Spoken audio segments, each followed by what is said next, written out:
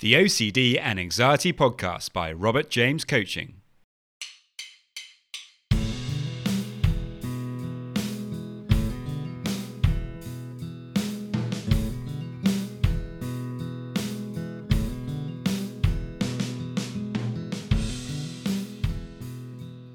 Hello and welcome to the OCD and Anxiety Podcast, where we explore how to have a more positive relationship with anxiety disorders, taking back control so that you can start living the life you choose and not the one chosen by your fears.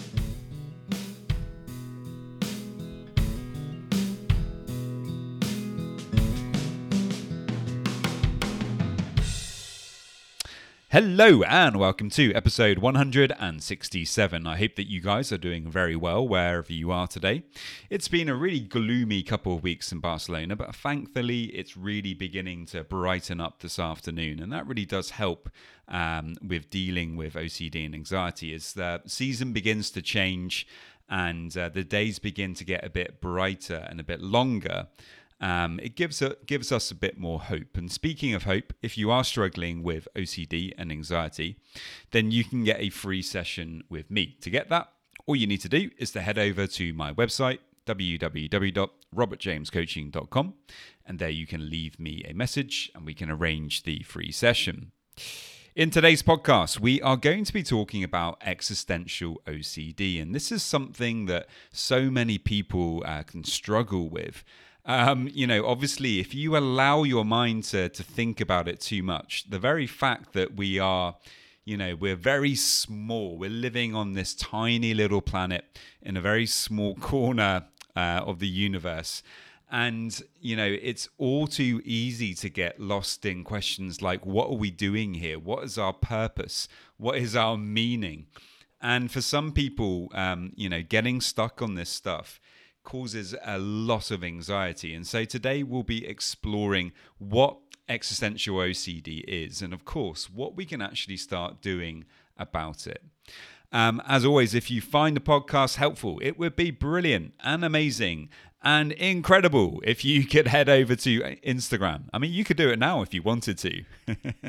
If you could follow and like there, it really does help to boost the podcast. And also, if you could subscribe to the podcast on your podcast app of choice. So that's it. As always, if you have any questions, then do please let me know. And I really hope you enjoy. Many thanks.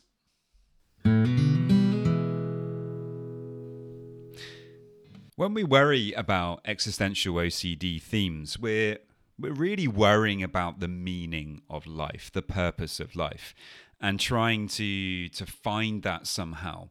But as you may know, if you listen to this podcast on a regular basis, for me, it's so important that we're able to create our own meaning. Now, that doesn't mean that if you have religious beliefs, if you have spiritual beliefs, whatever they may be, of course, you have those things.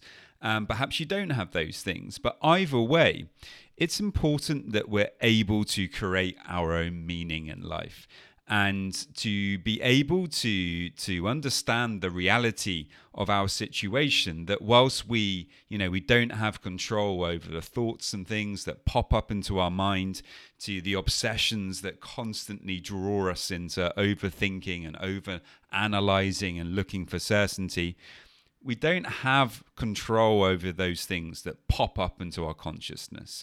But we do have control over where we put our consciousness. And in a way, that also means that we have control over creating meaning in our life. Because if we choose to focus on meaningful things that really nourish us, then, we are actually by definition creating meaning. So I wanted to start off with a quote that kind of explores this idea. It's a fairly long one. Well, it's not fairly long. It's a very long quote, but it's a really good one. And it's by Stanley Kubrick. It goes like this: "The very meaninglessness of life forces man to create his own meaning.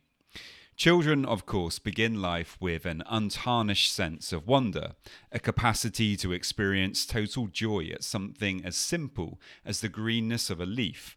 But as they grow older, the awareness of death and decay begins to impinge on their consciousness and subtly erode their joie de vivre. I'm not sure if I'm saying that correctly at all. If you're French, I'm sorry for butchering that. Their idealism and their assumption of immortality.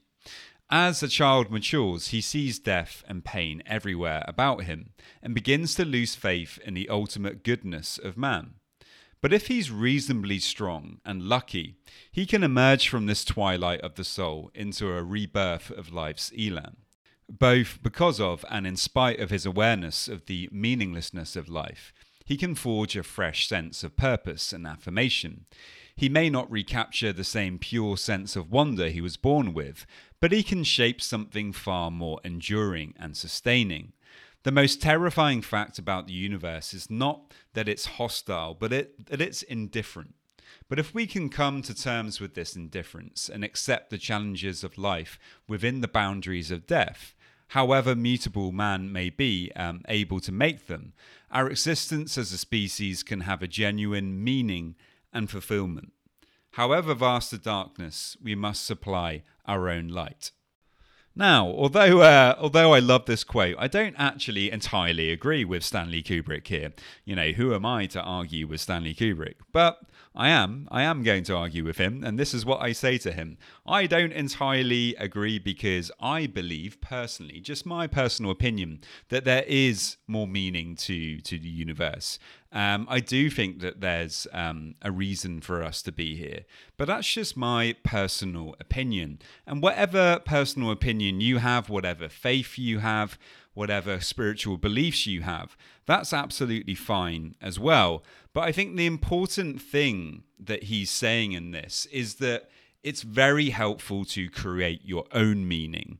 To not get lost in the struggle of feeling like there isn't enough meaning, because you can create your own.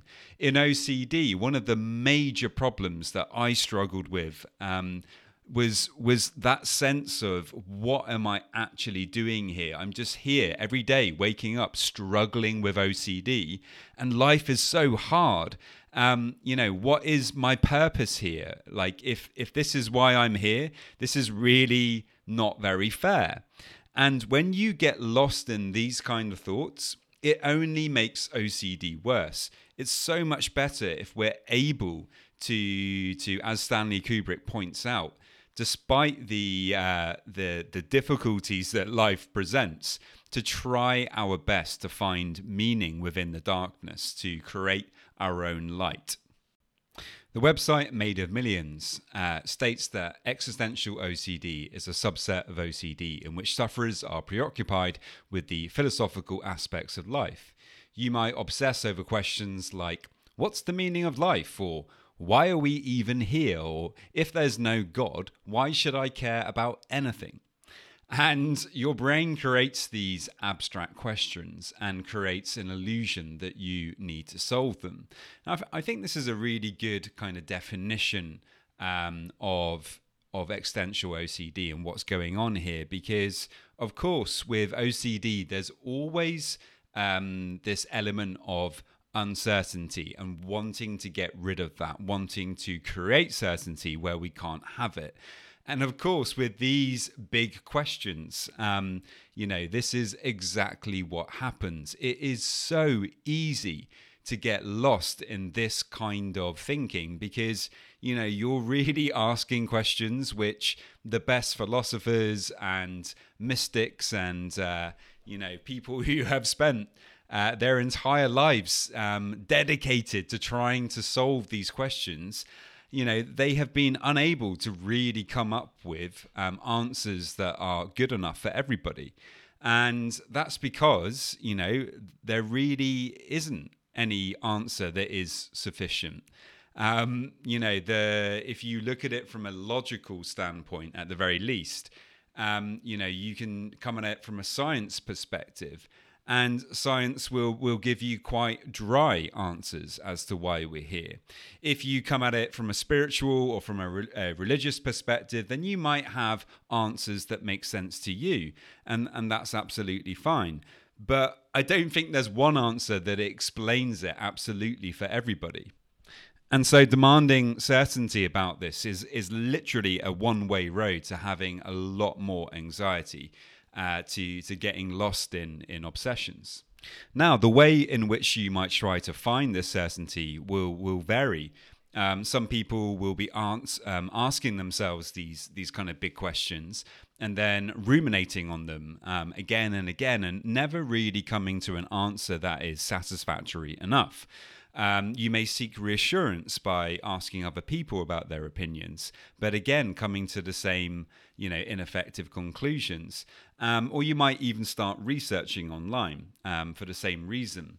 In a way, all of this stuff is really about trying to give ourselves reassurance. I mean, it's looking for certainty, but it's different ways of doing that. So what can we actually do in order to deal with existential OCD? Well, we really need to challenge the part of us that's demanding certainty, to acknowledge that we may never know exactly why we're here. And, if you do have your own particular beliefs and they're important to you, then obviously you believe them. If you have some doubts about them, that's okay. It's not bad to have doubts about whatever you believe in. If you don't have doubts, then that's fine too. But what you want to kind of arrive at is a place where you're comfortable with any uncertainty that comes up about these existential themes, that you may not like it, that perhaps it produces anxiety in you, but that you're able to deal with that uncertainty. You're able to deal with that anxiety and get on with your life despite it. And to develop this kind of mindset, we need to do exposure work. We need to kind of face up to the fact that we don't know and that that's okay, that we don't need certainty. Now, of course, I always recommend that you work with a therapist to do this kind of work, but the kind of things that they might suggest is to even agree with the thoughts sometimes, to write out statements where you acknowledge the fact that you don't know, even if that creates a lot of anxiety within you. You can write post-it notes to remind you of the fact that that you don't know, and to make sure that you're not avoiding thinking about this, which can be a kind of compulsion in itself. If you can, try to come up with a list of all of the compulsions that you're performing around this, and try to do everything that you can to slowly start reducing those things that you're doing, because they are real life opportunities for exposures. If you constantly seek reassurance in this area from friends or online, then really try to reduce doing that. And that's a way of kind of exposing yourself to the anxiety, because you're not doing anything to lower that anxiety. You're not pushing it away. And it's so important when you do this that you try to just accept that anxiety, which is here we're kind of bringing in the mindfulness skills. I really dislike that word mindfulness sometimes, but it is important here that we recognize that when we do exposure work like this, that we try to do it in a gentle way, that when the anxiety comes up because we're not performing those compulsions that we really want to, that we actually practice being kind, gentle, compassionate with ourselves, and that we try to just allow that anxiety to be without doing anything to get rid of it. And when you do this, you really start to learn that you can tolerate anxiety. You can begin to accept it, but it's a process. And the more you practice this, the more that you experience, facing that obsession without actually doing anything to push away that anxiety, that's when you're really going to start learning how to deal with it in a much better way moving forward. And one final thing I wanted to say that, I sometimes use this technique myself, and that is just to choose something that you're going to believe in. Whether you really 100% believe in it or not, it can actually be quite a helpful approach where we just make a conscious decision to say, okay, I may not 100% believe that there's a meaning or purpose to life, but I'm going to try, just for the sake of my mental health, to believe that there is. In a way, sometimes, asking these big questions about, what is the meaning of life and why are we here?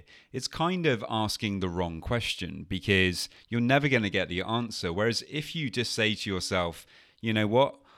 I'm going to decide that this is the reason I'm here, and I'm just going to stick with that. Even if it doesn't 100% make logical sense to me, perhaps I'm going to be happier if I just kind of take that approach. Again, though, this is just something that I do personally. If you think it could work for you and you want to give it a try, then do. And if it works, great. If you don't think that it will kind of fit into your framework or that it doesn't quite make sense to you, then don't. It's all about trying to find what works for you, finding exposures that work for you, finding ways to be more in the present moment, and finding things that create meaning in your life. So there we go, guys. I really hope that you found that helpful. As always, if you have any questions, then do please let me know. And many thanks. Just a quick reminder that if you want to get a free session, all you need to do to get that is to head over to my website, www.robertjamescoaching.com. And there you can leave me a message and we can arrange the free session. And now just a quick reminder of my disclaimer. Any information that you view on my website, Instagram page, Facebook group, or anywhere else online, or any information that you listen to on the podcast is for informational purposes only and is not intended to be a substitute for actual medical or mental health advice from a doctor, psychologist, or any other medical or mental health professional.